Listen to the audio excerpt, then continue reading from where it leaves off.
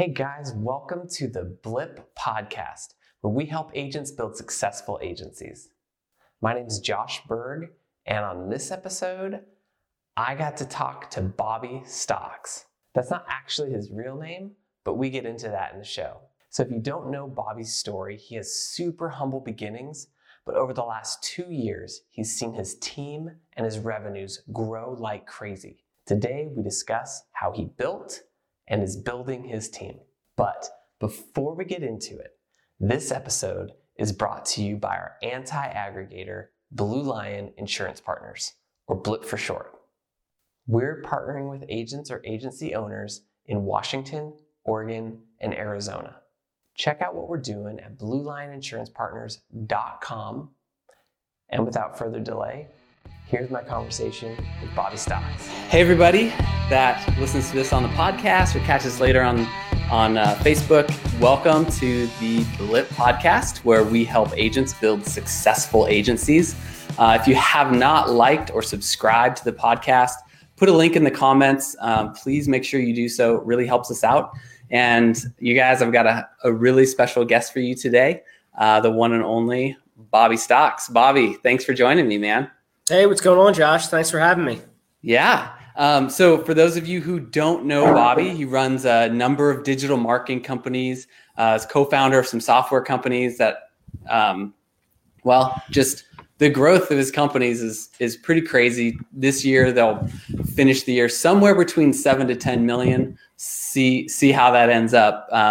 But anyway, so because he's had so much growth, he's really had to figure out how to build a solid team and how to do it fast. So that's our discussion today, is building, basically team building, how to build a solid team, what that looks like. So Bobby, I thought it would be helpful if we could, I'll just pass it over to you, let you kind of give a brief history to people who don't know you, of kind of like where you come from and how you got to where you are today. Awesome. Thanks, Josh. Yeah. So I actually got into entrepreneurship as like a full-time gig in 2012. And before that, I worked in the restaurant business. So I first started working in restaurants when I was 14, went to culinary school. I was born and raised right outside of Philadelphia, went to culinary school in Philadelphia. And then, bounced around a couple restaurants, became a head chef at 21, and ran a big high-end country club for close to 10 years up until 2012, when I decided that I was completely miserable working at a restaurant, and that there was, I think like anybody who opens up their own shop, right? You want to be able to make more money. You want to be able to have more freedom. You want control over your life. And, I was tired of punching the clock and, living for the weekend and living for my one, 2-week paid vacation that I got every year, where I went to the same place, which was the Jersey Shore. And nice. Got drunk and did the stereotypical Jersey Shore, get drunk, get in a fight, get sunburnt. So yeah, Never been there. Yeah, well, it's exactly like the show Jersey Shore. So. you were shacked up with like 8 different people. It was like ridiculous. We have like a beach condo with empty kegs everywhere. But anyway, so 2012, I got out of it. Now, I did have some experience, because in the restaurant business, you're managing a lot of people. So I was able to pull that off, looking at what we've done now compared to what I did then. Obviously, I would say that I was making my mistakes in managing people back then, compared on someone to else's dime. Nice. Yeah, on somebody, which is always the better way to do it. Right. Compared to what we've been able to put together over the last number of years. But yeah, so I got into entrepreneurship 2012. I actually sold insurance for a little bit. I was selling life and health insurance. And at the same time, I started a contracting company And I built up a small team with that. And I started to, I think at this phase, I actually started to learn the importance of a team, not from an, because at the country club, it was my team, but I wasn't funding the country club. I wasn't paying for all the inventory. Like, I managed the team, but I didn't have an understanding of everything that was going in the back. So I built the construction company up, which is where I learned digital marketing, just like we all start a business, and then we all realize we need leads, and then we all buy leads, and then we realize that those leads suck. And, it boils down to like, all right, I got to generate the lead so that I know that at least this is like somewhat legit. So construction is the same. It's the same as every other industry, which is how I got into marketing. But we built that team up, and at that point, then I started to understand the whole other layer of just how important it is to have the right people in the right seat, which is that's kind of a quote from a team building book. It's not good enough to have the right people. You actually have to have the right people in the right seat for it to work. Seat meaning role, right person in the right position. And that's, my last job, my last business, I had the right people sometimes. They just weren't in the right role, and I see a lot of people do that. Like they have a guy who's like committed, he's great, he shows up on time, kind of does what he says, but they have him in a role that he can never be great at. And it's like it's always hard. You don't want to let go of somebody who's a great person, but if they're in the wrong role in the wrong seat, you're almost better off having a terrible person who's good at the right seat, and just kind of deal with that. So so that company was like it burnt me out, and I realized that I was much better. I loved marketing. So that's kind of how I got into that. And over the last 2 years, like really, I shut down the construction company in December 2015, and 2016, I said, all right, I'm going to go into marketing, and kind of like make this my focus. And we really didn't pick up steam until the end of 2016. But since then to now, I have a couple different companies, and across all those companies, we're somewhere in the mid 20, 25-ish employees at this point. Wow. So it's grown really fast. We've been scaling is like air to us right now. It's like the only thing that we've been doing, which is an entire other topic. But I think that the main fundamental theme attributed to the growth is getting the right people in the right seat. And in our business, we look at seats as like 5 pillars. So marketing, sales, delivery, client retention or management, and finances, right? Those are your main like 5 seats hierarchy of those seats. Now there's sub seats and subdivisions of each one of those as you get bigger. But those are the 5. And that's what I can say that I always point to the attribute of the growth is getting the right people in those right seats. And specifically filling the right seat that is causing the bottleneck in your business. Gotcha. Yeah. Okay. Well, I want to pause on this line because something I don't think we're ever going to have a segue into that I really wanted to touch on is, okay, Stocks is not your last name, right? How did you get to be known as Bobby Stocks? I lost a ton of money in the stock market. So is this like a pun name, or like you call a big guy tiny? And so guys started kind of like calling me Stocks because all I ever, I mean, I'm the typical igniter entrepreneur. Like I get an idea and I get obsessed with it. It's like why I got so good at Facebook ads and, now like moving on to other things is once I like get really interested in something, I just have an obsessive mind around it. Mm-hmm. And while I was in the restaurant business, like I didn't have a college degree. I was just like really having a hard time grasping how I could do anything else. And I was sitting in a coffee shop in 2008 and I was eavesdropping on these two guys behind me. And the guy was talking about how he was going to hit it big on this stock. And he was going to pay off his house with it. And I'm like listening to him like this. I'm like leaning back. And he's talking about Freddie and Fannie Mae, right? And in 08, they like plummeted from, I don't know what they were before they dropped. They might have been $40, $50 stocks. And they plummeted and they were down to like 30 cents. And this guy was saying, I'm going all in on Freddie and Fannie Mae. And it's going to pay off the whole house. So I'm listening to this guy and I'm like, I'm going to do some research. So I go home and I just get sucked into the stock market.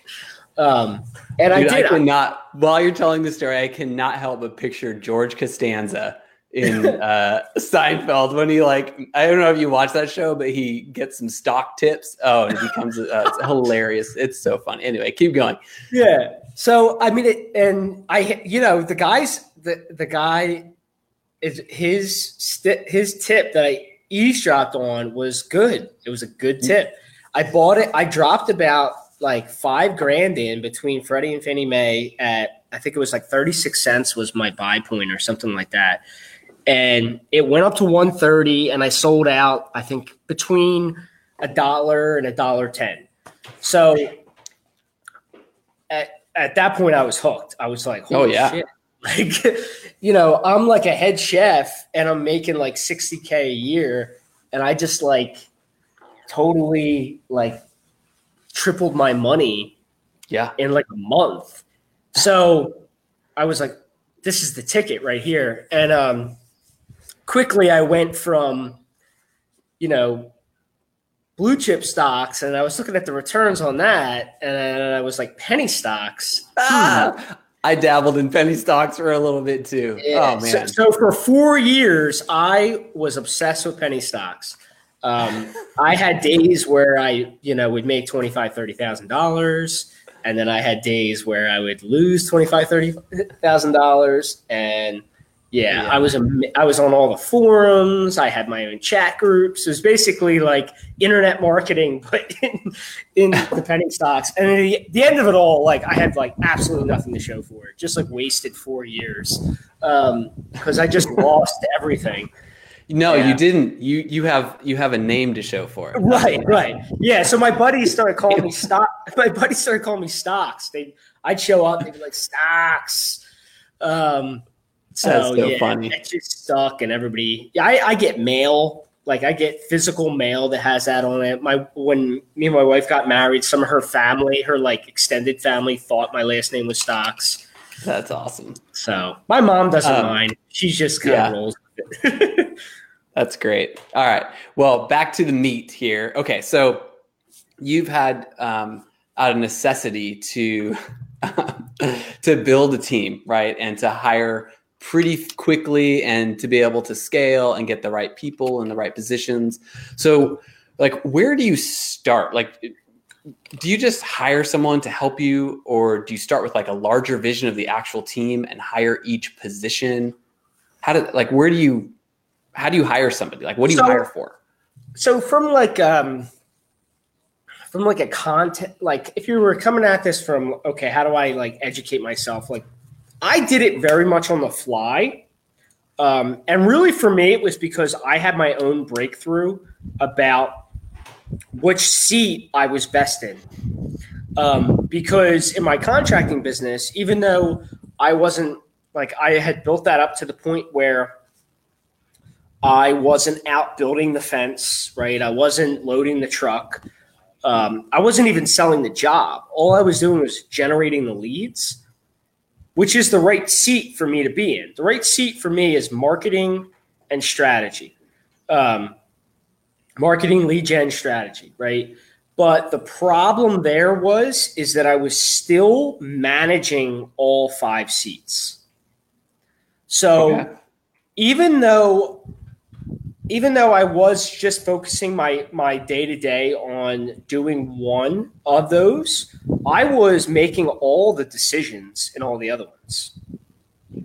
So I kind of had tricked myself into thinking that I was doing business the right way, and I was building the right business, but I saw myself as the expert in every single one of those, right? So when I went out to the job, I was calling the shots over the foreman, right? So I was a control freak over the process. And so I wasn't really owning what my role in my seat was, right? And in order for me to really own it, I have to hire people that I believe are way better than me in those positions. I think that's probably the most difficult thing for business owners to do, is because usually the personality type of someone who is going to start a business is kind of like a driven go type personality. And that's somebody who's usually likes to be in control and control everything. And so the thing that's going to help you get to where you want to get to is going against what brought you to where you are at the moment. It's kind of like a catch-22, super difficult. Right. Yeah. And that's what the problem was, because subconsciously what I would do is I would end up hiring people that if I was really honest with myself looking back on it, were below my skill in that position. Right. And it allowed me to stay in control. But ultimately became really hard to scale. So, when I got another chance at doing this for the first year of 2016, why it really took us to take off was because I was trying to run a solo operation, right? I was back in this idea of let me see if I can make $10,000 a month and I'll just run everything, right? So I'll have no overhead. And the problem is now, because it just, the business looked very different. It was much harder selling for me because I'm much better selling in person, and I was just doing everything. And for me, that's really where it shifted. Was I realized I am good at marketing. I suck at sales. I hate having to continue. If I have to continually do the delivery, above and beyond, figuring out the system, then I get worn out. I can deal with clients to a certain point. If they start stressing me out, I fire them. Finances, let's not even go there. I don't even pay attention. If I feel like the business needs something, I just buy it. I don't even look at a budget. So I overspend, right? So I just realized I'm doomed currently. I looked at my business and was I am completely doomed. There is no way that this thing is ever going to, 1, make money, 2, be stable, 3, give me any kind of satisfaction. And then I just stepped back and I said, where is the problem right now? Right. And my biggest problem at that moment was I could generate leads and I couldn't close. Right. So I started addressing these pillars based off of what was bottlenecking the business. And so, the first guy I hired was a sales guy, which allowed me to then generate more leads. Meaning when I was trying to do the sales, it was a catch-22 for myself, because if I did a good job at generating leads, then it was just more money I would blow through because I wouldn't close the leads. Yeah. So I would then stop generating, which then doesn't give me any sales or anybody to talk to. And then I would reluctantly go back in and generate more leads and go through all these sales calls and maybe close somebody on follow-up. So it was just this really painful process. Yeah. So once I was like, okay, I know how to generate leads. I don't know how to close. I'm not even going to bother with it. I just went out and I found a sales guy who was willing to take 20% and no base salary. And basically he was working at another job and he had some free time. And I was like, if I send you these calls, and do you think you could close them? And he was like, yeah, what the hell? Yeah. And then next month we did $30,000. Wow. And he wasn't even that good of a sales guy. It was just that I started generating leads like an absolute madman. It was like, because I had no more fear in the back of my mind or that I was like going to blow this, I didn't care. Like I was just like, more leads. Hey, just got another 10 calls. It was like, we were booking like 10, 15 calls a day just through paid traffic. And it was just like bang, bang, bang, bang. And then the next month I looked at his sales numbers and I talked to another guy who was like a more experienced sales guy. And he was like, oh, these sales numbers aren't that great. And then he was like, I'd like to take a crack at it because he saw the amount of traffic I was then driving. Right. So I had some real value at that point. And he stepped in and he just started closing them down. I remember it was like the next day he closed three marketing retainers in one day. And I was like, what? And that was like for me to close 3 clients in a month was like a miracle month. Yeah. And this dude, so that created the next problem, which was, well, now I got to deliver on all this fulfillment. Stuff. Yeah. Right. So I'm like, well, I know I can do fulfillment. Like I can handle this for a little bit, but it's going to drive me nuts again. And I'm going to hate the business and I'm going to want to go after a different business model. And next thing you know, I'll be out there trying to do affiliate marketing. And that's when I was like, okay, I need to find somebody who knows how to run ads, right? Just basically somebody to back me up. And that's what, I lucked out and I actually found somebody who knew how to run ads, and turns out they were actually even better dealing with clients. So I was able to fill pillars 3 and 4 at that point. And then once we got that process in, I looked at it again and said, okay, where's the gap now? And we had picked up a lot of clients. We were doing well. And I knew that I could turn up I could turn up our lead generation, right? I could add more sales guys, but what our current model looked like is we were still handicapped in delivery, right? So then I pulled the delivery person into client management because they were better at that. And I went out and I got somebody who was really good at systems, right? Because really delivery isn't so much about somebody who can run ads. Delivery is about somebody who knows how to create SOPs, systems and processes that allows you to take something complex, simplify it, and basically turn whatever you're doing into McDonald's. Yep.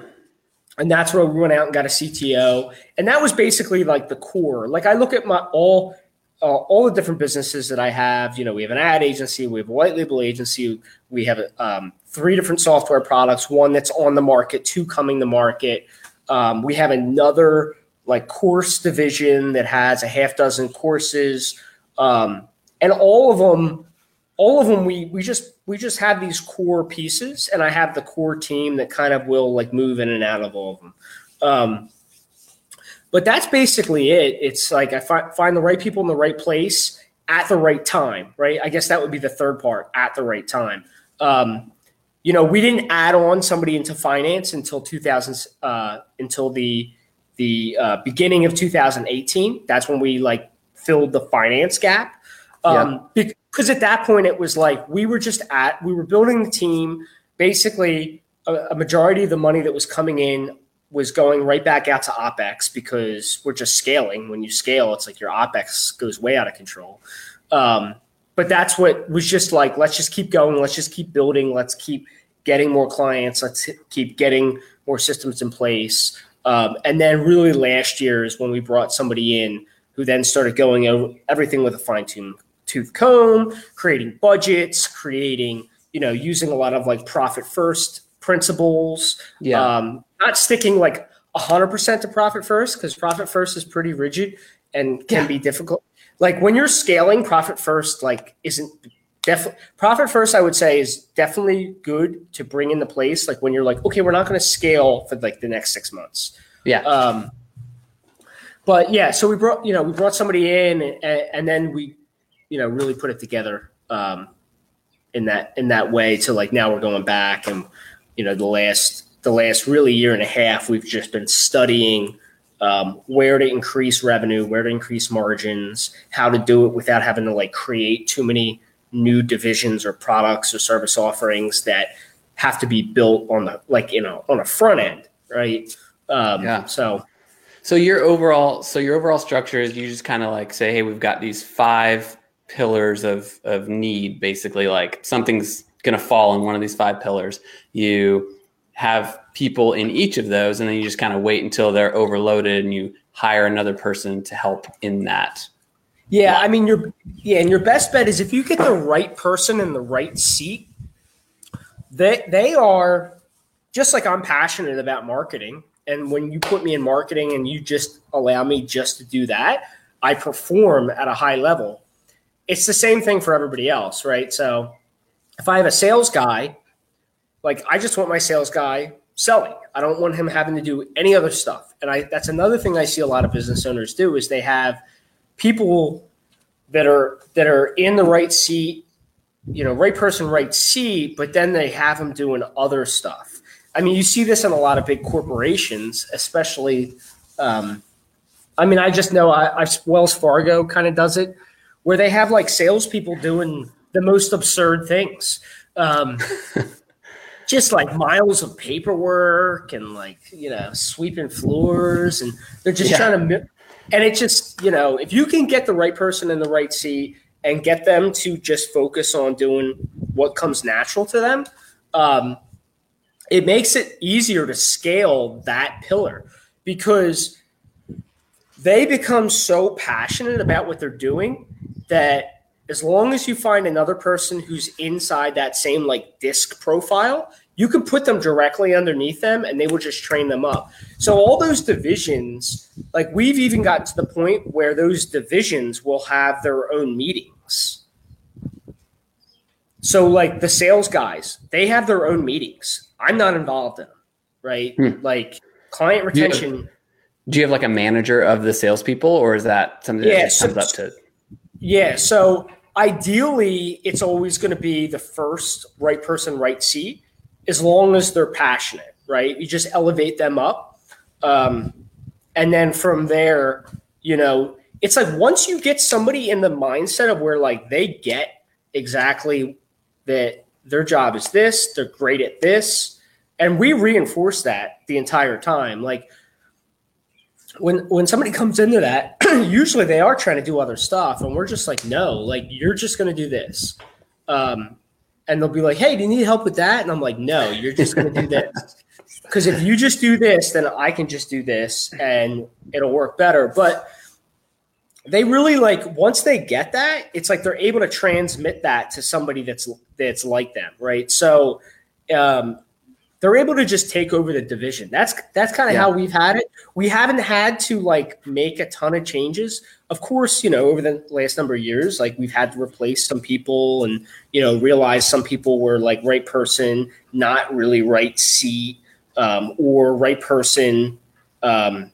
They were in the right or maybe wrong person at that time, in the right seat, So, but typically it's actually been pretty smooth.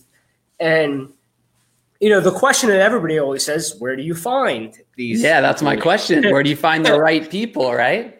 Right. So I'm a little like woo-woo spiritual about that one because most of the right people have what I feel like come to me. And I think that's just – I think it's because of how committed we are to the idea of the right person in the right seat and not having them do like a bunch of other bullshit. Because it creates an environment where everybody's like really committed and passionate about what they're working on. But I mean, one thing I will say is that as entrepreneurs, like I do believe there's a huge section of people trying to be entrepreneurs that aren't. Like they would be like way happier if they were just put in the right seat inside of a company that has like a very collaborative atmosphere to it. So like we have a lot of entrepreneurs that work on the team. And the benefit is that there's a team of super like A players that are hyper passionate about what they do. And some of them have side hustles or this, that, and the other. And everybody's just kind of like focused on a big goal. And that just, for some reason for us, that just attracts people that like really know what the fuck they're doing. This is a PG podcast. Oh, you're sorry. good, but just yeah, for the future. I didn't mention it yet. Sorry for all you 12-year-olds that are listening. Excuse my language. But I mean, I think from a founder standpoint, it's you have to. I should say nobody has to do anything. Should say I have to celebrate the wins that my team gets. Right, without them, completely, I'm back to being broke, confused, and can't close a deal. Yeah. So you're saying you celebrate those wins like with them, for them. Yeah. Not just celebrate them personally, right? Yeah. Like the 2 Comma Club award that we just won, you know, I loaded up the whole team on that one. The copywriter, the guy who built the funnel, all that. You know, and I think for founders, it's always kind of, it's that like internal, there's a couple things that happen. Like there's the fear that like somebody's going to steal that person from you. Right. If people know this person and I'm constantly saying, oh, so-and-so is great because they did this and look, you know, is somebody going to poach him? And that is a real fear. And, you know, I've had team members that have been approached and offered money to leave and they haven't. And they've come and told me, like, guess who just offered me this much? And that's like, every time that fear comes up for me, like I always have to check myself and say, like, if I'm not going to celebrate somebody doing a really excellent job and shine the light on them and make sure that the world knows how good they are at their role, like, am I actually being a good steward? Right? Yeah. Like I'm not. I'm being selfish and self-centered, right? And I'm trying to take all the credit to myself. And the funny thing that happens is like people, like I have the fear, like, okay, if I speak up, I could lose them. But the reality is if I don't speak up, I will lose them. Right? Yeah. It's going to happen. Yeah. So and I think that's like, go ahead. I was just going to say, like, it's like if there was like a culture, that would be like, I would say that's the culture. Yeah. So that's what I was going to kind of ask is like, so aside from giving people praise and recognition, is there other things that you specifically do or ways that you try to foster a certain environment or anything like that? Or do you just be you and let everyone be themselves? Yeah, I mean, we'll do like, you know, we'll do we do a lot of team meetings. We do a lot of sidebar meetings with divisions. We do a lot of team meetings. But it is kind of just like, I mean, I try to set the tone of the culture. If I mess up, own it in front of everybody. And I tell them that how I dropped the ball and how it affected them. You know, that's how I try to set the tone of the culture. And like team meetups are huge. Like we just did one in Tahoe a couple months ago. And those things, the team little workations are always game changers for us. Yeah. Cool. I wanted to also ask you, okay, so pertaining to this is kind of a side step of what we've been talking about, but pertaining to the businesses that you have currently, is that something, it seems like maybe there's been a shift in that. So I was going to ask you, do you brainstorm business ideas, or you kind of just let them come naturally and try to say oh, this isn't available, done very well anywhere, let's do this? Or do you actually brainstorm those ideas? I would say it's definitely a combination of it. Typically, what I think all solid business ideas come from there being a problem that needs to be fixed. Yeah. Right. And they say the bigger the problem, the bigger the money. But just in your day to day, in any business that you're doing, I would say the most successful businesses, they're operating, they have problems happening, whether it's customer problems or, cost per acquisition problems or whatever it may be. And I just think there's two teams, right? There's the team that's losing, which is all the business owners that have problems come up and they want to blame customers. They want to blame vendors. They want to blame the marketplace. They want to blame the economy or whatever. It's anything other than them saying that they can shift, right? And then there's the companies that are winning, that when they get negative feedback or something shifts, they say, okay, where do we need to shift? What do we need to fix? Is there a quick fix to it out in the marketplace? If there's not a fix in the marketplace, well, great. This is a great opportunity because we need to fix this. So let's solve the problem for ourselves and then also sell the solution to everybody else who's been avoiding solving the problem. And that's basically just the simplistic path that we've went down. And it branches off, and once that starts to happen, where we do sit down and brainstorm business ideas that aren't happening organically out of problems that are coming up are around profit margin, right? And this has been specifically the last 4 or 5 months. This is really what I've started to become obsessed with, which is how to create more profit margin without spending money to acquire clients, right? Or customers or whatever it is, because your highest expense is acquiring clients, right? And, the age old saying, he who can spend the most to acquire a client wins. Well, the reason why they say that is because that's not true. It's only true if you have a very deep back end funnel. So we've really been looking at all of our businesses and saying, what can we add on to this that requires very little output that can make more money?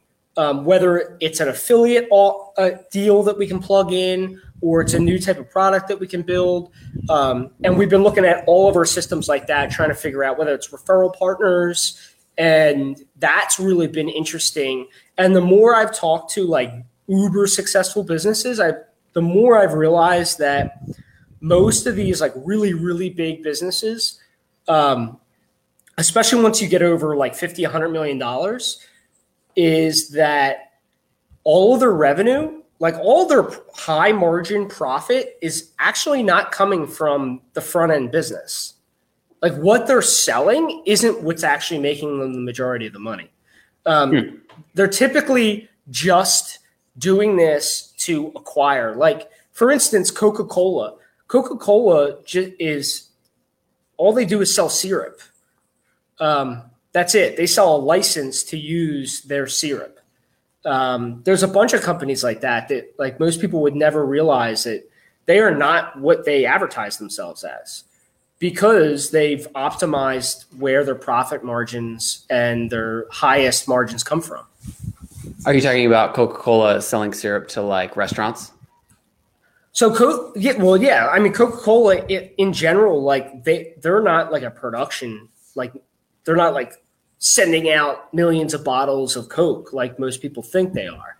They're just selling their syrup. That's it. And licensing it all. That's why when you go to different countries, Coke tastes different because they're always just selling the license to bottling factories. And because they realize that shipping bottles and selling bottles is not actually that profitable. What's profitable is them just being a marketing company and then selling the license to a formula of syrup. So we've really started to become really obsessed with, how do we take the profit channels? Because we're spending money to acquire clients, right?